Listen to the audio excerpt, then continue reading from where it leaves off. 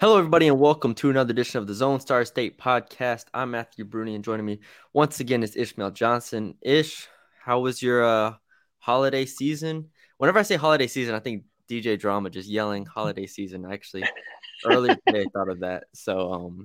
Yeah, how was your Christmas and holidays? It was good. It was good. It was try to stay warm as possible. It's been a while since we've had a cold Christmas season, so that was unique. No, it was needed. I had a little break from state championships, took a little break from sports in general, but I got back on it right after Christmas. I saw you brave the cold weather with our buddy Brady Keene at who's the head coach at Bandera to go to the mecca of basketball, Mecca. the Convocation Center in San Antonio. The Mecca. I forgot. I didn't even have that written down in our rundown, man. Yeah, North Yeah. Texas versus UTSA. I was in San Antonio. Brady calls me. He's like, "Hey, you want to go to the UTSA game?" I was like, "Yeah, let's do it." He's like, "All right, courtside seats are $30." And I was like, "All right, let's do it." And so he got us tickets and we go and we're literally like I've never sat courtside to any sporting event in my life. Yeah. And it's pretty cool. You're just there and you can like stick a leg out and trip somebody if you wanted to. And so I told Brady, I was like, if Tyler Perry hits a corner three and starts running back, I'm sticking my hand out. I'm trying to give him a high five. And it never came to fruition. He missed a corner three late that I was ready to do it, but it was a lot of fun. Shout out the Convocation Center for $30 courtside seats. Right? The Mecca, the true Mecca. But yeah, it was fun. It was like you said, it was a cold front went through. It was like 20 degrees when I was running in there to the Convocation Center, and but we're back. Thankfully, Yep. over the past 2 weeks, not a ton of meaningful basketball has been played in the state of Texas, and now we can talk conference season, which is the real moneymaker. Yeah, I know. We were kind of stuck in that limbo area of the end of non-conference versus like everybody getting in. Some teams were on tournaments, out in Bahamas or whatever. Some teams did to kind of get in the cold, the warm weather, but some teams were also just playing teams that were not up to their caliber, and so we had nothing to really talk about from our last episode till the break. Exactly, exactly. That's why I didn't feel bad. I was like, oh, I can enjoy the Christmas season and everything because there's not much basketball being played right now that Right. means anything. Except Conference USA tipped off their conference season on like December 20th and 21st, but then they didn't play at all during the Christmas break. So now everyone's playing their second game as of last night. So it was like still Mm-hmm. there was a long break there. Um, but I want to start with the Big 12. This is obviously our where we go whenever we want to talk about big teams. You know, Sure. Texas, Baylor, Texas Tech, TCU, four Texas teams in the Big 12. The best conference in the country again. To get top to Mm-hmm. bottom as far as consistency goes. Ken Palm has them significantly higher than the Big Ten, who's second. When you look at these four teams, you can pick which one we start with. Sure. But if you had to rank them 1 through 4 in terms of how much you trust them going into conference play, Mm-hmm. how would you rank them? Whew. Because this is an Um, incredibly hard decision for me, and I don't know the answer. So there I you was go. about to say this is like, Texas is like the default one, I think. I think. yeah, but it's also like I don't know, like it is, but it also like with the whole head coaching situation like up in the air. Yep. Do you basically you're saying like, but I mean, basically we're arguing that Rodney Terry can just steer the ship, right? And so like I'm wondering how much.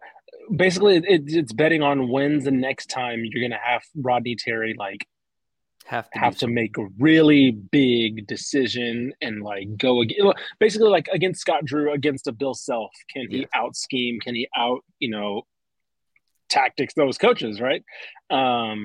Which is a big ask, but still, as far as on the court goes, you still kind of trust them to be what the second most talented team, Robbie first or second most talented team, barring what you think about Kansas, Yeah.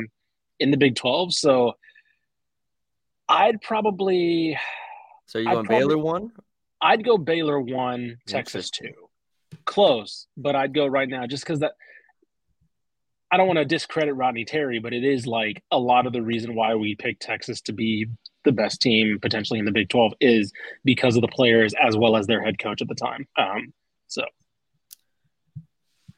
Man, Texas needs to find a way. I don't know what they have to pay or something, but mhm. just to rent Joe Golding for a season. I That'd be awesome.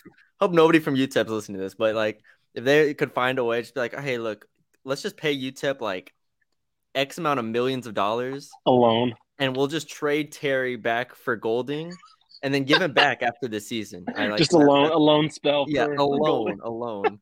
Because like I would feel so much better if Joe Golding was the coach over here than Rodney Terry. Yeah. But so I actually think that's a really good point. Our questions with Baylor still have not been answered because they haven't played anybody since December 2nd against Mhm. Gonzaga. We like said after that game, it's like, okay, we're not talking about them till conference play starts. Well, Sure. conference play starts tomorrow, and since then they've played Tarleton, Washington State, Northwestern State, and Nichols. So Mhm. is the defense still a concern? Yes, they're still 40th in KenPom in defense. Mhm. Like there's still plenty of worries I have with the front court of this team. Yeah. But you're right. They have Scott Drew here. They have veterans. They have players that are talented that can go toe to toe with Texas and force this to be a game where coaching matters. Mhm. And you've swung me, so I'll go Baylor one as well.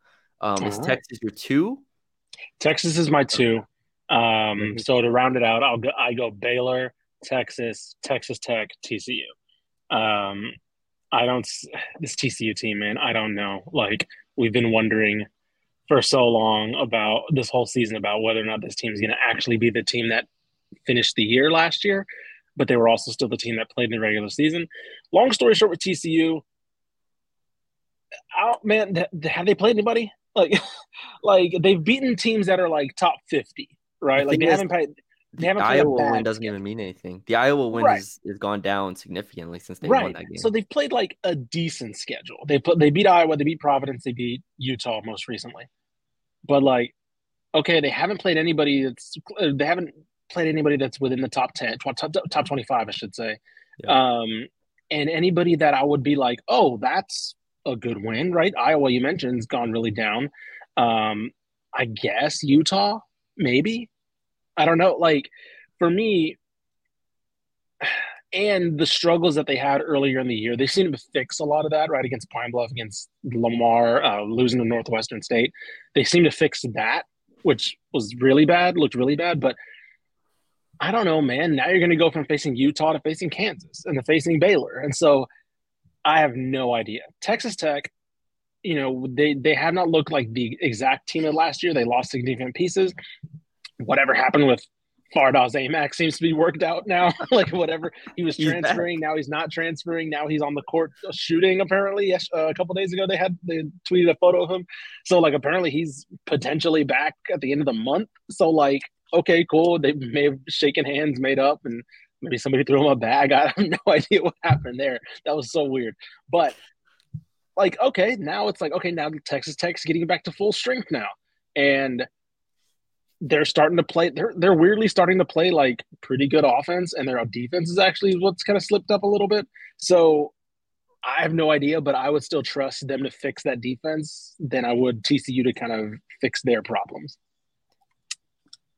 Two things. First, these two teams play tomorrow, Saturday, December Yeah, 31st, at TCU. So we'll know pretty quickly about these yeah. two teams. KenPom has TCU as a favor, which I don't agree with. The problem is that Texas Tech's strength of schedule to this point in the year has ranked 351st. Yeah. Okay. TCU has ranked 362nd.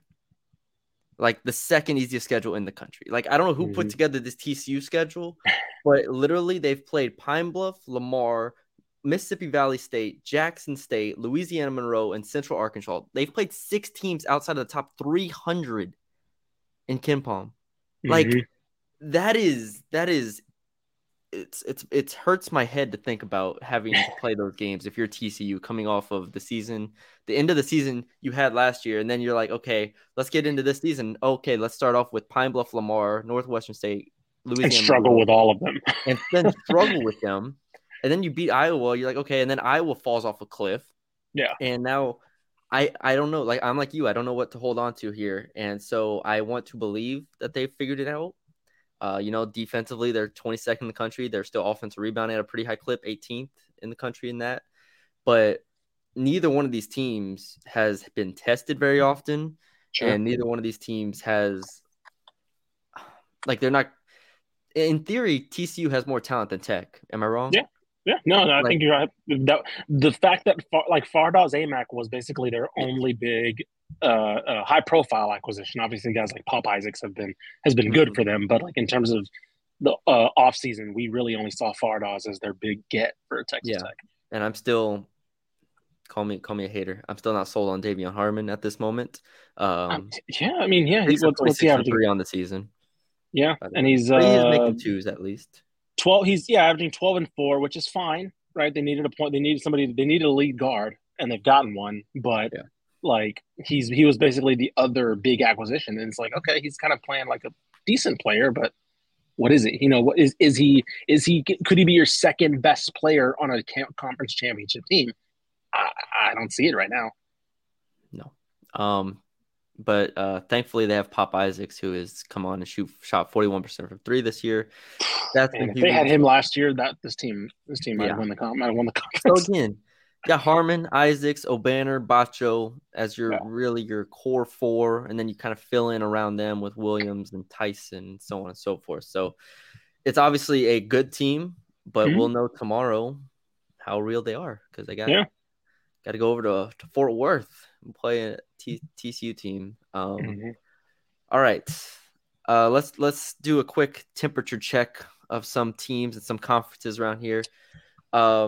We look at Conference USA, and the only game I watched from this was North Texas. Obviously, I do the North Texas podcast, so North Texas loses a heartbreaker. I'll call it a heartbreaker to FAU. FAU, it was basically a top 50 matchup. North Texas and FAU, big game. I think of all the games, I think it was ranked second by KenPom as far as like excitement rating goes. And North Texas it looked like they were going to do it. I don't have everything in front of me right now, but they were up like 8 or 9 with 5 minutes left. And then the floor just kind of dropped out. Abu fouled out. Tyler goes down with a cramp with a minute left. And it opens up the court for a 3 for FAU to take the lead. And so they lose 50-46. It was not a bad loss. Like I said, FAU is a really, really freaking good team. But, is it a winnable game at home that you want them to win? Rice beats Western Kentucky, and UTEP goes to double overtime with UAB. Man, what a game that was. What do you want to start? What do you want to talk about with Conference USA? All right. Since it's still fresh on your mind, let's talk. Do you have concerns about that North Texas offense? Because that was awful. Yeah.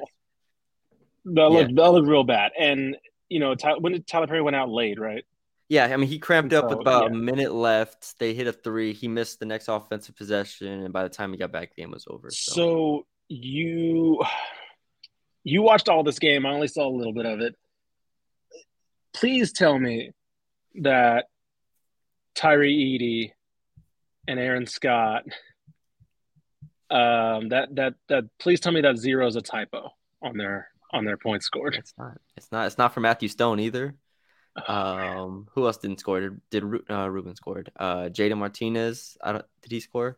Ruben scored a total of 8 points. Yeah. Kai Huntsberry, 4 points. By the way, these are dudes that played 29, 23, 29, 27, 20 minutes, right? These are 3 starters. Sorry, Tyree Eady, Aaron Scott, and Kai Huntsberry combining for 4 points. What is going on? Like, the weird one is, like, they're not shooting. Like, I think Kai Huntsberry had 10 shots total. Aaron Scott had 2 threes, and then Tyree Eady had 3 shots total, 2 threes. Like, is it just like a a hesitancy. What did you kind of see there? Well, it feels like there's a few things here. I'll try to Mhm. keep it short, but Yeah, basically, before last year, they were always a slow tempo team, sure. but it felt like they still had a little bit more offensive freedom. Hmm. Last year with Thomas Bell and JJ Murray, like Coach Mack told us, right? It was like, all right, he had to really slow it down and just make it ugly and try to win games that way. Sure. So Thomas and JJ are gone. They replaced them with, let's say Tyree Eady, who was scoring 10 points a game last year at North Dakota State, which is a good program. Hmm. Um, add a guy like Jaden Martinez, who was a good player. Kai Huntsberry was a capable, very capable scorer at his last stop. I think it was University of Mary, and they got more talent offensively on this team, but they still play like last year's team, Mm. and so it's it's not pretty to watch because you're watching this team. You're like, okay, these guys should have more talent. They should be able to score the ball more efficiently, but they're playing like last year's team that couldn't score the ball. That was, pretty ugly and, finished the year 116th in offense. But if you go Hmm. back 2 years ago, right, let's go to the 2020 season. They were Yeah. 34th in offense. And I mean, even 2021, they were 101st in offense, but they were 40th in effective field goal percentage. Like this year, they are 329th in effective field goal percentage. And it is a jarring change. And so that's the concerning part. The biggest thing for me with North Texas, if you want to look at this at a very, very surface level type thing, Hmm. is 3-point shooting. Hmm. 2020, they were 17th in the country 3-point percentage. 2021, 36th in the country in 3-point percentage. Last year, 59th in 3-point percentage. This year, 296th. Sometimes it's Yeah. about making shots in basketball, and they Sure. cannot make shots. Is So, it? Do you think that has to do with? We can kind of wrap up here, but do you think it has to do with like not having a natural kind of lead guard? As opposed to somebody who's maybe asked, who is always asked to, or not always, he's only been there a couple of years, but yeah. has been asked to be just kind of a secondary handler slash gunner. Now, kind of asked to be a lead guard as opposed to like a Javion Hamlet, who obviously Yeah. got his own shot, but also was able to just like move the offense. Yeah. The hope was, I think that Kai Huntsberry would be able to take a lot of the pressure off Tyler. Mm-hmm. Same goes for Ruben Jones. Yeah.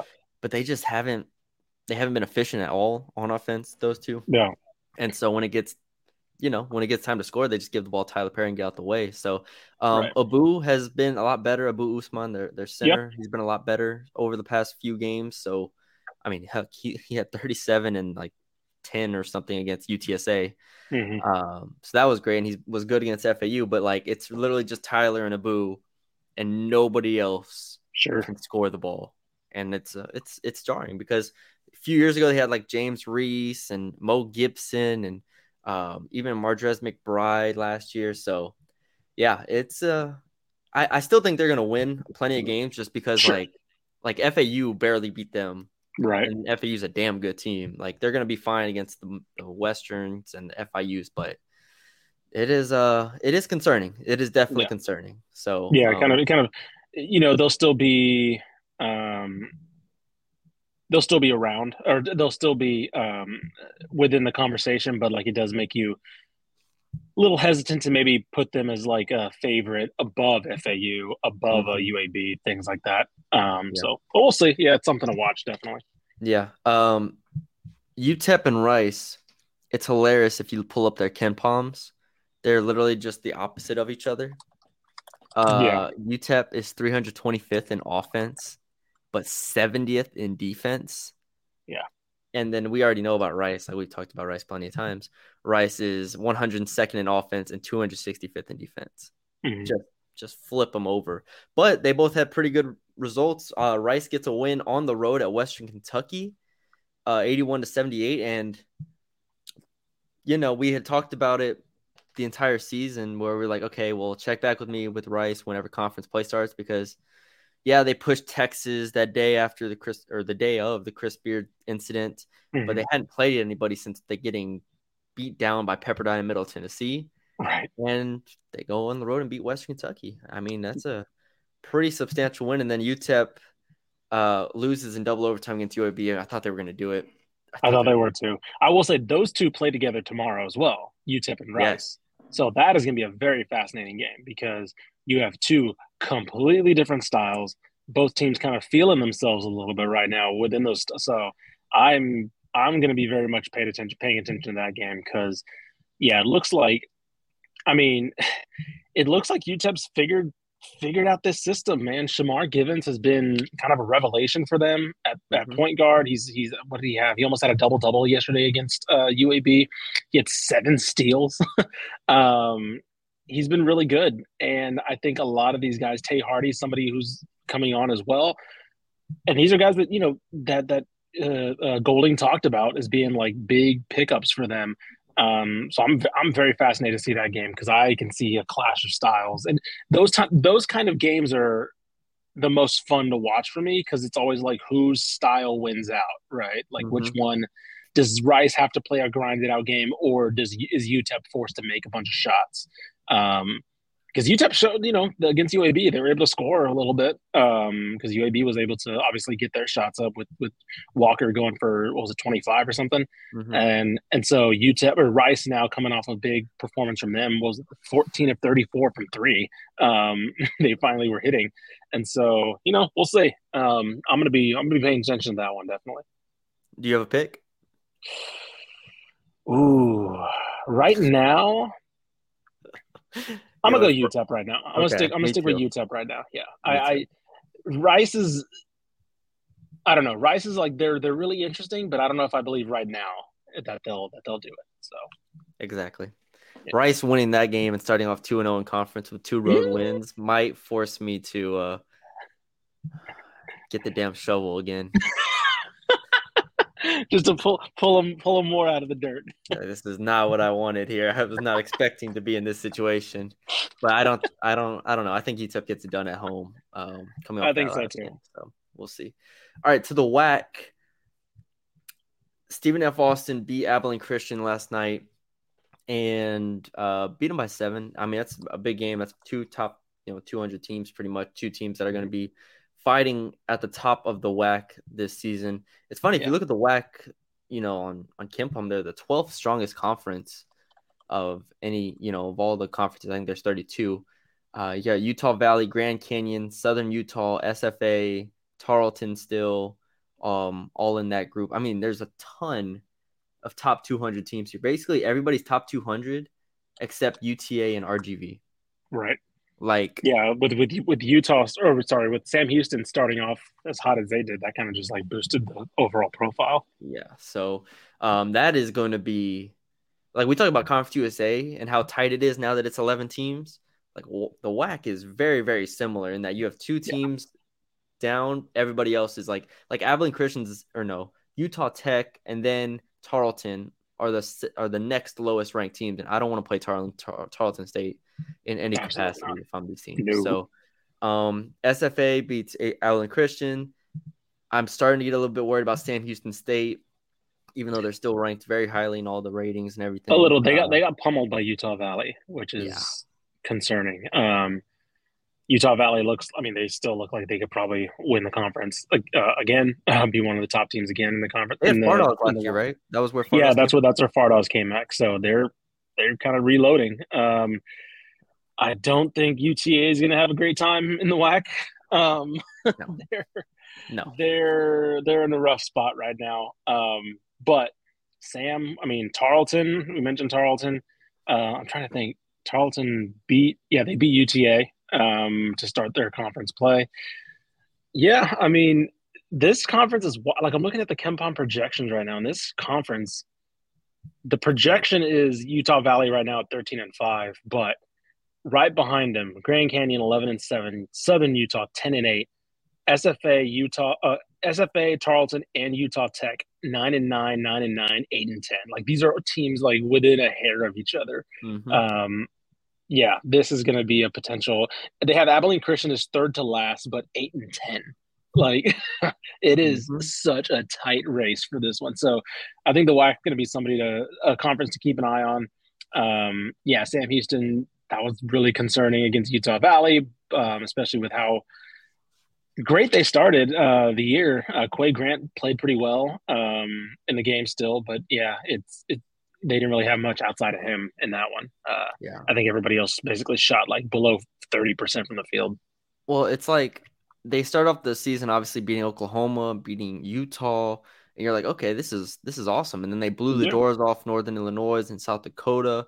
Um, but they've played basically only three teams in the top 200 outside of those first two wins, and they've lost right. all three of them. So Nevada and Oklahoma State and Utah Valley, and all of them were by 14 or more. So Yeah, yeah, we'll see. It doesn't get any easier for Sam. Like we just said, the WAC is stacked top to bottom. So you have New Mexico State next, Grand Canyon, Tarleton, Southern Utah as your next four games, and those will be tough. So yeah, we'll see. We'll see if they can bounce back. They're still shooting 38% from three and only 44% from two. nice. What an interesting team this is. Um, all right, want to move on? Let's see what else we got here. Real quick, Houston, got to talk about them. I mean, they're uh, where are they in the AP poll right now? Third? I think they're third right now in the Yeah, AP poll. yep. First in KenPom though, which is what really matters. They're still holding on to Um, that. beat Virginia while we were gone, December 17th. Since then, they've beaten McNeese and Tulsa, so not a lot to talk about there. But they do have UCF and SMU as their next two games, and then Cincinnati. So this is probably the tough stretch of the American. Mm-hmm. It's a shame SMU is not. I don't even think they're. KenPom has them 153rd in the country. I don't even think they're 153rd in the country. They're No, 5 and 8 right now. it's scary hours right now for them, for them. Like it's not looking good. They did beat Utah State over there in Mm-hmm. Hawaii, and then they lost to Utah the next game. So I don't Or know. lost to I don't Hawaii. know. Yeah, Hawaii. Sorry, Hawaii. Yeah. But yeah, we'll see if Houston can beat UCF. What is that? That's tomorrow. That's a big game. That's at home. I Yep. expect them to get it done. They're going to be double-digit favorites. They'll be double-digit favorites in every game. Basically, they play the rest of the I was way. about to say I feel like you can put this team on pause until like Memphis or something. Like this, like the AAC is just not very good this year. Maybe Cincinnati, but like they're probably gonna crush them too. Um, but like Memphis is the only team they have to worry about in the American right now. Yeah, and they don't play Memphis until February 19th. So God, who was the schedule maker for them? They have a raise, man. They don't got anybody. So it's like and I worry, and we don't need to talk big picture about this too long, but like I do worry they run the table or in the American or they go 16-2, 17-1 or something, Sure. and they still like when it comes to seeding in the NCAA tournament, they still get the short end of the stick, like they get a 3 seed or something like that. They kind Like of do that what would they do, what they used to do with Gonzaga. exactly like Yeah. last year Houston they were a 5 seed.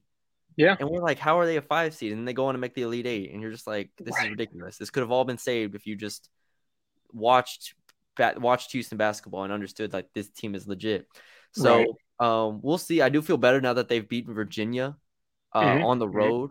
It's like that's a win you can hold up there. And even though Virginia, I think, lost the game right after that too, it doesn't matter. It's still like you can hold that up and be like, hey, we beat Virginia on the road.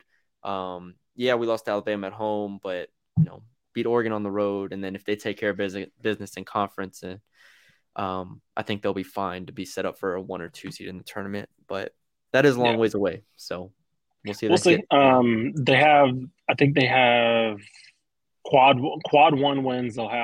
They're projected to if they beat both Memphis and UCF, they'll finish roughly with one loss. I think Alabama will be their only loss, and so I think that'd be if they take both games against Memphis and UCF, I think that would be enough to hold on to maybe a 1.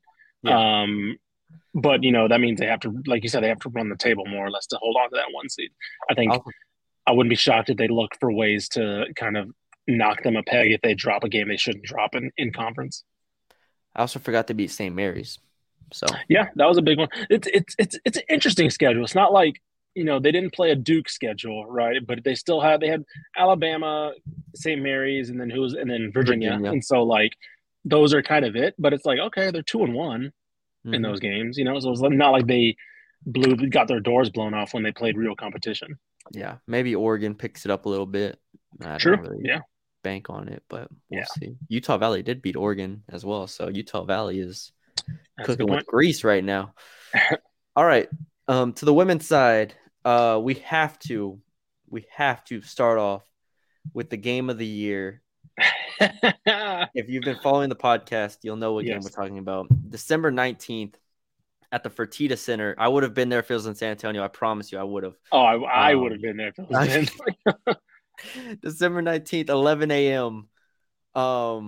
Houston and San Antonio. Houston and UTSA. A battle of the best 2-win teams in the country at the time. Yep. And since then, I don't think they've won a game since then. So I think UTSA is 2-8 right now. Houston is 3-10. Still some of the best teams in the country at 3 or less wins. This was the instant classic we wanted. Battled it out in the Fertitta Center, and Houston ends up taking an overtime win over UTSA, 93-89. I mean, what a classic! What a game! Shout out to everybody involved. I don't have anything else to say here, but I mean, Jordan Jenkins goes for 35. I was about to say Jordan Jenkins went off in this one, man. That was awesome. She was like, I will say credit to UTSA, because a lot of the issues I've seen with UTSA is like not being able to get her the ball in like effective positions or things like that. I don't know if this was just a thing Karen Aston hinted at. She was like leading runouts, and like they were like feeding her like pretty good passes on the fast break, and she was finishing some stuff where she was behind the defense. And so this was a lot of fun to watch, man. This was literally the game we hoped to see, because we were like, okay, on paper these teams are better than they've looked in the record, and they should be competitive with each other. And so sure enough, I mean, my God, that was awesome. I mean, UTSA literally ends the game shooting 53% from the field, right? Yep. And that's compared to Houston's 42%. They had 35 fast break points, 54 points in the paint, 27 points off turnovers. Oof. But they had 36 turnovers themselves. Yeah, I was about to say they turned the ball over a ton. They had so many turnovers. My God, dude. So what was it? Jordan Jenkins, 7. Kira White, 7. Sydney Love, 6. Madison Cockrell, 6. And she only played like 19 minutes. So, like, oh, my goodness. That is the assist-to-turnover ratio of 11-36 is. And Houston got to the damn line. 34 free throws for Houston. Jordan Jenkins, 4. Alyssa Coleman fouled out. Madison Cockrell fouled out. Kira White, 4 fouls. Deborah Nwakama, 4 fouls. My God. That's, I mean, they also got to the line. UTSA shot like 25 free throws, so it was not the prettiest game to watch, but it was nonetheless very competitive from what we expected to see from two teams that we were pretty comfortable with. Houston was up 25-10 at the end of the first quarter. I was about to say Houston was up like 16 for 16 for a good while, and UTSA kind of battled back into it. And UTSA outscores them in every other quarter and then loses in overtime, and then so there we have it. But had to highlight the game of the year. Had to highlight the game of the year there. And then UTSA loses to Louisiana Tech 62-57 in conference play on Thursday. They got UAB at home. These are both home games. They got UAB on Saturday. Yeah. Would like for them to win one of these games. It still just feels very raw and very like new, all of this. So I don't know. I don't know what to expect from UTSA. Houston went on and lost to Washington State after that game. Big game tonight. Houston plays SMU at home at the Fertitta Center. SMU is, like we've talked about them before on the podcast, they are very solid this year. I don't know if Houston can get it done, but I do know that Houston will keep it close at the very least. Yeah, I think so. The one thing, so we kind of had marginal expectations for UTSA this year. The one thing I'm really starting to slide under to the really concerned part is this team just turns the ball over so much. Yes. They turn, like you mentioned it, 36 against Houston, but they average over 20 a game. They shoot the ball fine. Their field goal percentage is, I think, 42% as a team, which is about slightly above middle of the pack in the country. So it's fine. They don't shoot the ball great from three, which okay, whatever. When you have Jordan Jenkins and a lot of inside players, you can just dominate in the inside, and you're a good rebounding team. So that doesn't concern me too much. But the organizing the offense is clearly the issue right now because they can score when they get the ball in positions. They just can't get the ball in those positions. Yeah. Let me see. I'm trying to think. Turnover rate, they're 304th in the country in turnover rate. Assist to turnover ratio, 0.6, 255th. So again, that is the big concern, and I'm gonna I'll capitalize concern, big capital C concern. Yeah. The thing that really is gonna hurt them this year, I think, and I'll put hurt in quotation marks, right? I think this is going to be a middle of the pack Conference USA team at best still. Next year, we'll start talking about expectations. But Yes. this is going to be what, when they look back on this year, they're going to be like, man, that was the big glaring weakness when it came to potentially being able to upset some teams that we maybe think they should be, or could be able to upset. I'm not saying they could beat Rice, but like they could be able to hold on to a game with Rice for a little bit. They're going to look back and say, yeah, we gave up 25 turnovers to to one of the best mid majors in the country. So All right, we gotta talk about UTEP and Rice here. UTEP women's basketball continues to roll. They're 9-2 now, 2-0 in conference play. Just beat UAB by 18 points. UTEP and Rice play tomorrow. All right, this is the game. However, Rice was 9-0 at one point, and I was saying to rank them.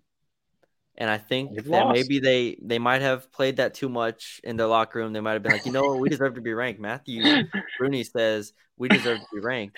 They had the tape going in the locker room. Yeah, exactly. Yeah, they drank the Kool-Aid. Yeah, they drank the Kool-Aid, and then they start off conference play 0-2. They lose to Middle Tennessee, Middle Tennessee's always good. West Kentucky though has not been good this year. Right. Western Kentucky, I believe, was 3-6, 4-8, somewhere around that. And loses to them at home. And now you're 0-2 in conference. Now you have UTEP, and now you're in danger of going 0-3 in conference. And this is a team that was 9-0 and had beat TCU and A&M and Houston and Sam Houston and St. Mary's and SFA. And like it wasn't a fluke they were 9-0. Right. And then they start off 0-2. And now I'm just like, I don't know what to do. You got to beat UTEP now, in my opinion. Like you don't have to, but to me, you have. I mean, 0-3 in conference, regardless of what we think this team still is. It's pretty concerning. I mean, against Western Kentucky, they gave up the 3-ball pretty easily. I think they had 19 or 20 turnovers against Western Kentucky, and that kind of you're not going to beat any team really, even if you're more talented than them. The bigger concern for me was against Middle Tennessee. They couldn't stop anybody. I think Middle Tennessee shot 46% from the floor, 56% from two. And they didn't turn the ball over, but they just couldn't get any stops. They got beat on the boards. And that was the more concerning one for me because, again, Western Kentucky, you could lose to a less talented team if you just give up a bad shooting night, right? If they just get hot from three, I think what they shoot, 44% Western Kentucky did from three. So it's like, okay, like that's hard to beat any team. But yeah, when you just get beat on the inside, when you just can't, I'm trying to think. Courtney Whitson, Savannah Wheeler, and Kanisha Malashka, 22 points, 18 points, 21 points, right? And you just got straight up, you got beat. Ashley Austin went 4 of 11 from the floor. Malia Fisher went 5 of 16 from the floor. And so that'd be the bigger concern for me because against another good team, you just kind of got beat on the floor. So yeah, UTEP started off really well. And so I'd be very fascinated to see, especially with that guard play that's been kind of their bread and butter so far. UTEP's really found something in those two guards. So yeah, I don't want to say I'm concerned, but I'm definitely going to watch that one because that's going to be a very fascinating game to see the trajectory of each team. All right. I realize now that we did not talk about the Texas A&M men, so we'll just include both Texas A&Ms, men and women, into this final segment here. I texted you, Ish, and I said, guess how much South Carolina was beating Texas A&M by? Yeah. In the beginning of the fourth quarter. I said, how much do you think? He said 30. And I sent the Kobe gif, and it said more. The 45, and I said that's about right. It was 44 at the time. The game ends 76-34, and Janiah Barker's still not back, Yeah, which is cool. That is an excuse. I'll give you that. But if Janiah Barker was back, you're still losing this game by I was about to say 30 you may points lose. I was plus. about to say you may lose by 30 instead of what Like, 44. this team is not good. I No, was I was wrong because I thought that there was something there with Janiah Barker and Sidney Bowles, and sure, they had some bigs and Aaliyah Patty and Jada Malone. It's like you hear these names, you're like, okay, there's pieces to work with here. And um I still think that coaching wise, they're in a better place moving forward. sure. Obviously, just because the whole Gary Blair thing, it felt like he was ready to retire. So cool, you're in a good position coaching wise, and then you bring in this talent, and you're like, okay, cool. But then it's just been all the way brought back down to earth. Um, they're 5-6 now. They're Hmm. gonna get beat by a lot of SEC teams. I don't have the schedule in front of me, but me Probably being most. in the SEC country now, it's like you got Florida not being Florida. Then they have at LSU. That game could look a lot like the damn South Carolina game. Hmm. I just watched LSU beat Arkansas by 20, and Arkansas is a lot better than A&M. Ole Miss, Tennessee, Mississippi State, Alabama. It's just like I don't know how many wins there are here ish, and I'm scared. I'm scared. I This don't want to have to bury this team because I thought they were actually going to be good. this team, this offense stinks. So they can't shoot. Like they just can't. I don't know. Their defense is fine, competitive, right? They're athletic, and so they can kind of make things difficult against the non South Carolina teams. Um, but they haven't shot. They've shot over 40% as a team once since November 23rd. Yeah, Right? It is scary yeah, how bad they've looked.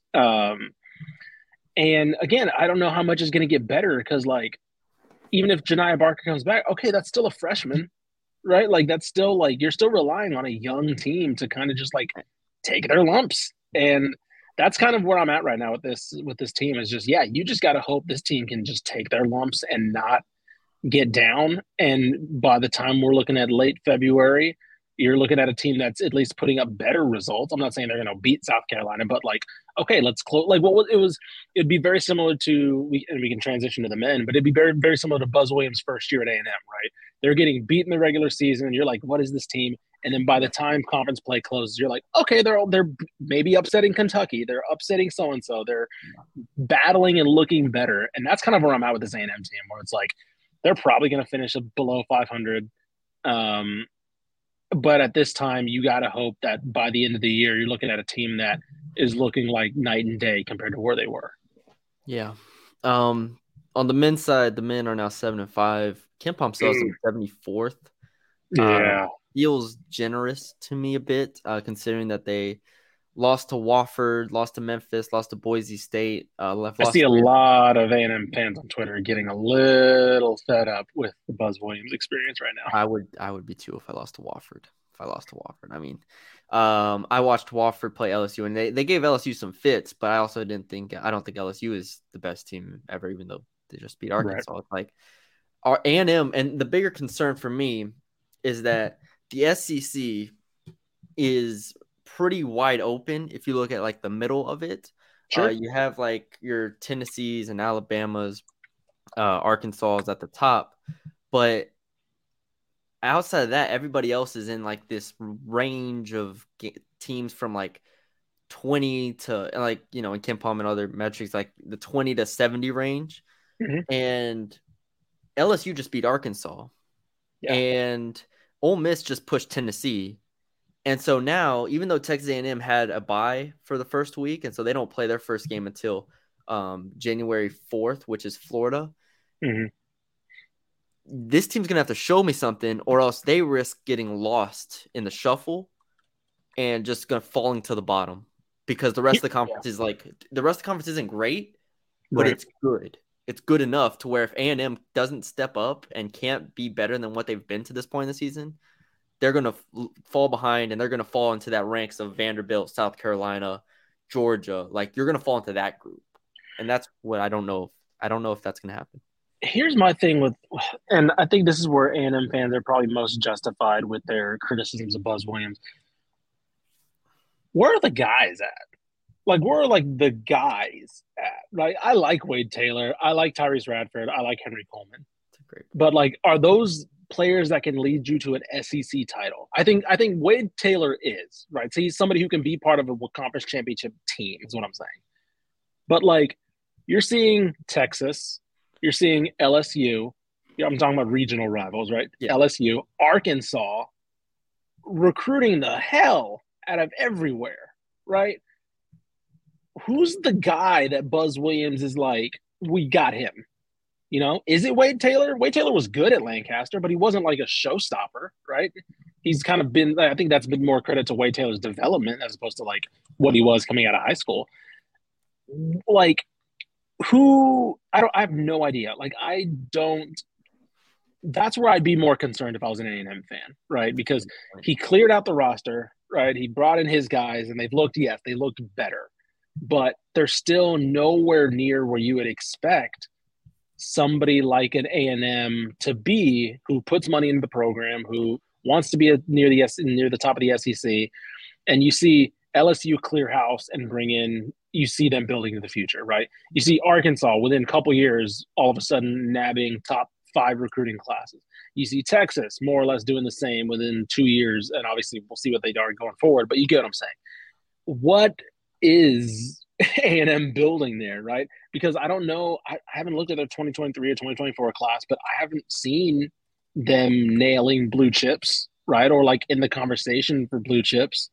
And so, yeah, that to me, that'd be the most evidence I would need if I'm an A&M fan to be like, well, what are we paying him this much money to like hold on to, right? Because that'd be the argument. If he was bringing in a top 5 class, be like, oh, okay, yeah, let's hold on to him. He's going to bring in this great class, and we'll see where we go from there. He's not doing that. It's more or less like holding on to Wade Taylor and Henry Coleman and trying to see what they can do. And eventually, you just got to say, hey, let's build something pretty special here. And it doesn't seem like he's doing that. Man, that's a great point. It's a great point because it's like the whole thing coming into this season was like, all right, they return everybody, right? And they were good. They made the NIT championship game. It's like, all right, this is a team that could take a step forward. But at the end of the day, in college basketball, you have to have players at some point. You got to have guys that can change, change and sometimes more than one, right? Unless you get like a top overall recruit. Like I said, I think Wade Taylor could be a starting player on a conference championship team, but I don't know if he can be the best player on a conference championship team, which is what they need him to be every night right now. Yeah, and Tyrese Radford, Henry Coleman, fine players, nothing wrong with them, upperclassmen guys, cool, but they are what they are at this point, and that's kind of what this A&M program is they are what they are. And I came into the season being like, you know what, A&M I think is going to be, probably had them. I didn't fill out a ballot or anything, but I probably would have had them as like the 7th team in conference, 6th, 7th team in conference.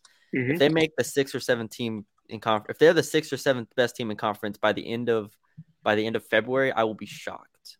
Right. I do not see a way in which that happens. And so now we go back and like you said, this isn't Buzz Williams' first year or second year. This is his 4th season. And the personnel, for the most part, has stayed stagnant. Like, it is well below what you need to be a top 4 team in the SEC, well below that standard. So now I'm going to bring up really quick the top 23 players the top Texas players for 2023 and 2024. Obviously 2023 is mostly figured out.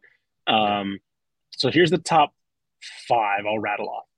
Commits to Texas, Washington, Kansas, Arizona, Houston, right? If you want to extend a little more, Pitt, TCU, Michigan State, Rice, and Malik Presley's 10, I believe he released his top 5 and A&M's not on it, right? 2024, Trey Johnson, the number 1 recruit in 2024, is in Lake Highlands. Overall recruit, by the way. A&M is not on his list, or just at all, right? I don't think they even offered him, technically. Actually, they did offer. Okay, so they have an offer, but they're not in like the conversation for him. Again, like what is this, right? Like I'm looking at Jared Harris at Silsbee, right? Silsbee is in the vicinity. It's not near an A&M, but like it's in the vicinity. You should be able to recruit the Golden Triangle of Houston. He's not. They're not in the conversation for him. And so, like, okay, cool. You're offering these guys. Yeah, cool. Of course, you're gonna offer them, but like, are you going to get him? I have no idea.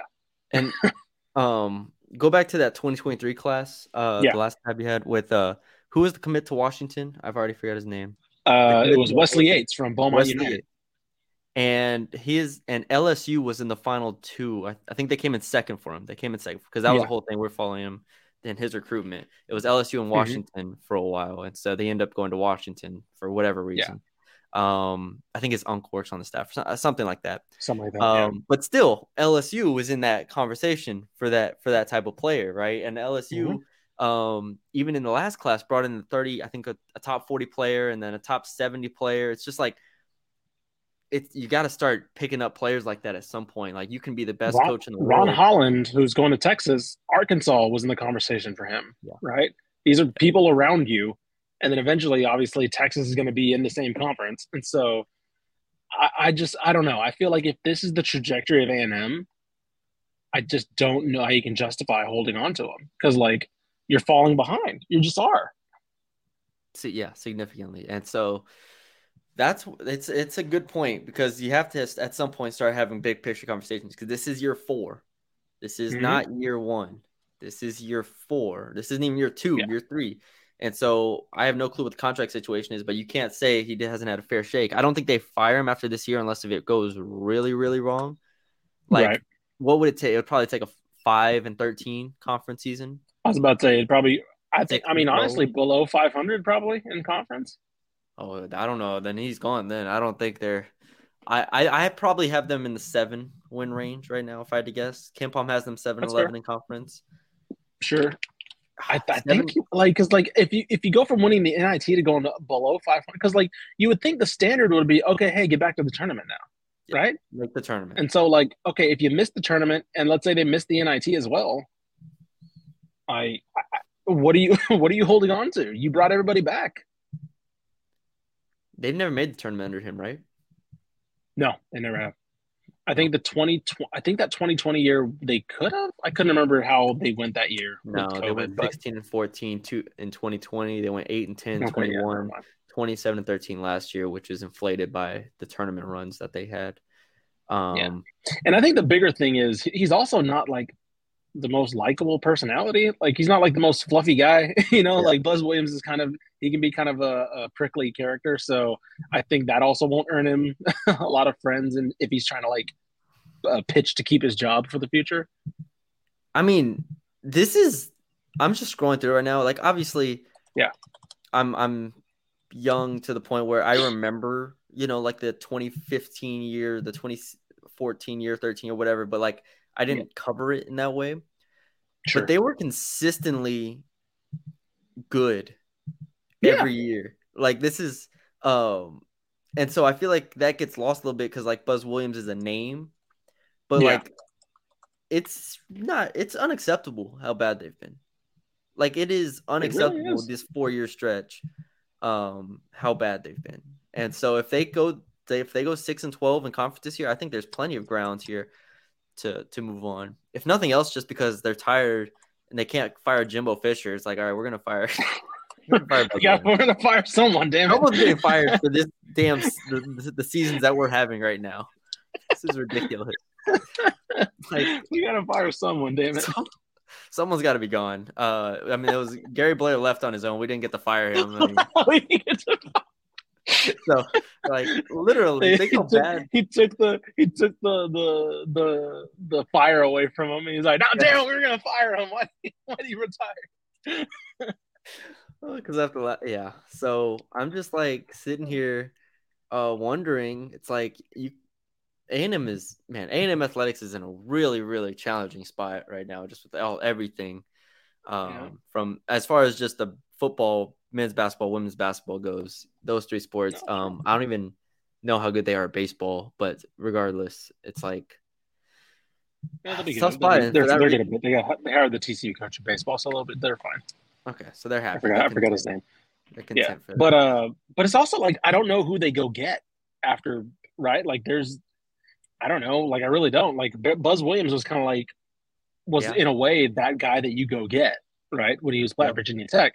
And And so it's like, okay, now you got to kind of get a little creative. Maybe somebody who didn't coach at A&M before in the past, which of course Buzz Williams had the ties to A&M. So yeah, I don't know. Like it isn't that. I guess that doesn't help that conversation towards like, well, what do you do now, right? But in my opinion, you figure it out, right? You have the money, and you just figure out what you do next because It you just should isn't be that able to hard. bring in. No, right. I was Mississippi, about to say it isn't that hard. You can't have the Mississippi fear of the State, unknown. yeah. All these teams are just Missouri's out here fighting, beating Kentucky by 20 Right.